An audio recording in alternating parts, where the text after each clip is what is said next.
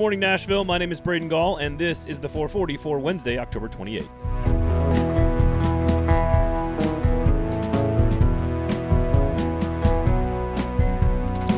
Since Titans Twitter is basically losing its mind as we approach the NFL trade deadline every time a player is cut or moved, let's break down the anatomy of a potential Titans trade, the things that John Robinson needs to consider before pulling the trigger on a deal.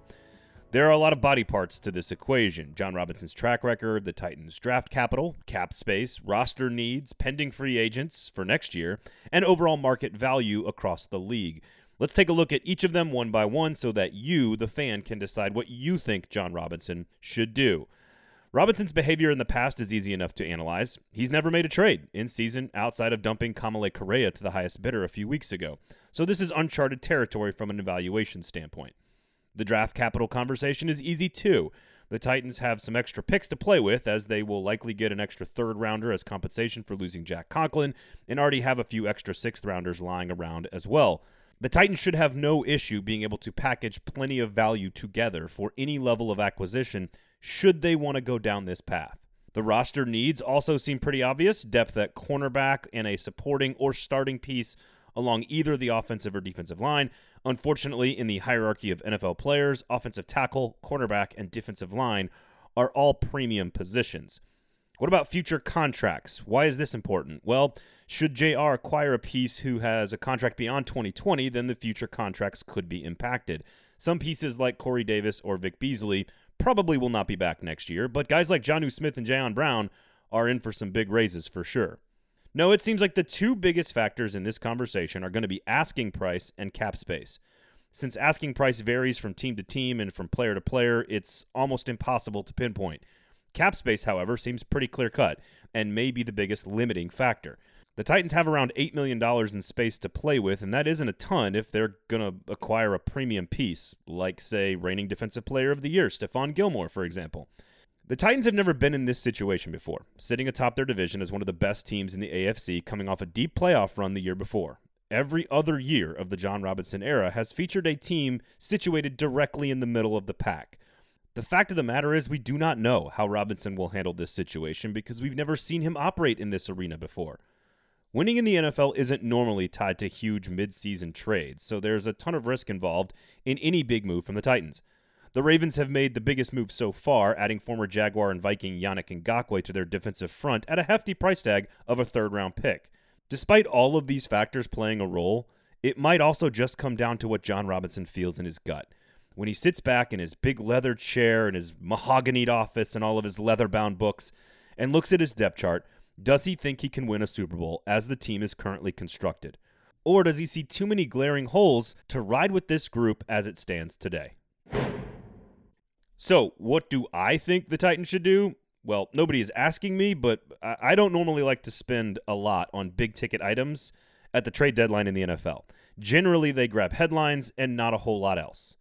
But when considering the goal, winning the Super Bowl, and the margins for error that come along with that rarefied air, I think supplementing this roster would be a wise move. I don't want the price tag or the cap hit that comes along with a name like Gilmore, but finding a value piece in the secondary and another big body along the line of scrimmage would be something I would be very much in favor of if the price is right. And then there were three, folks. Nashville SC scored another 3 huge points in their chase for a playoff bid in their inaugural season on Tuesday night with a 1-0 win over Montreal on the road. Not only was it a huge victory, but it came against the team directly behind them in the Eastern Conference standings, and there are only 3 matches left to go in the regular season. Randall Leal continued his promising offensive form by finishing a beautiful feed on a quick, heady restart from Alex Muyl in the 32nd minute. Nashville SC was the better team for much of the match, and Joe Willis and company finished off the victory with yet another clean sheet. Although it didn't come without some serious playoff vibes. Montreal scored the apparent tying marker with just 6 minutes to go. I think I could actually hear the entire city of Nashville simultaneously pucker up. But the play was deemed offsides on the field and in replay, and Nashville collectively exhaled and unclenched. It has been anything but a smooth first year for the club, but it's impossible to argue with how Gary Smith's squad has responded in the most critical matches of the year. Tuesday night was SC's 3rd straight road win and 4th straight game with points. And have I mentioned that there's only 3 matches left to go in the schedule? So, what does Nashville need to officially become the 5th expansion squad in MLS history to make the playoffs?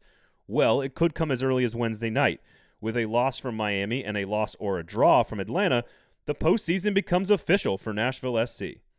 Or the club could just go out and beat Chicago at home at Nissan Stadium on Halloween night this Saturday and set off what should be quite the party in Music City. Let's finish with all of the feels this morning, shall we? I could make the case fairly easily that two of the best things in all of sports will happen not only at the same time, but in the same place together. ESPN announced that College Game Day will broadcast live from Augusta National on Saturday, November 14th during Round 3 of the Masters.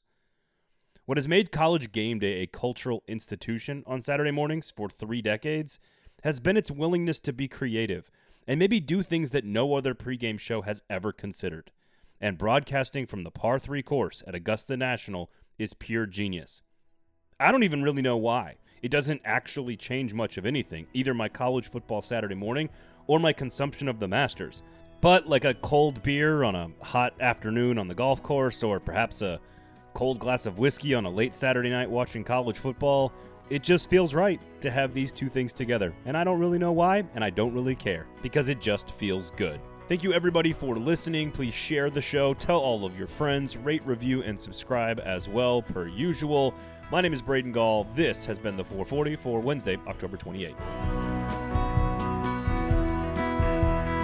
The 440 is a production of 440 Media, written and produced by Braden Gall, music by William Tyler.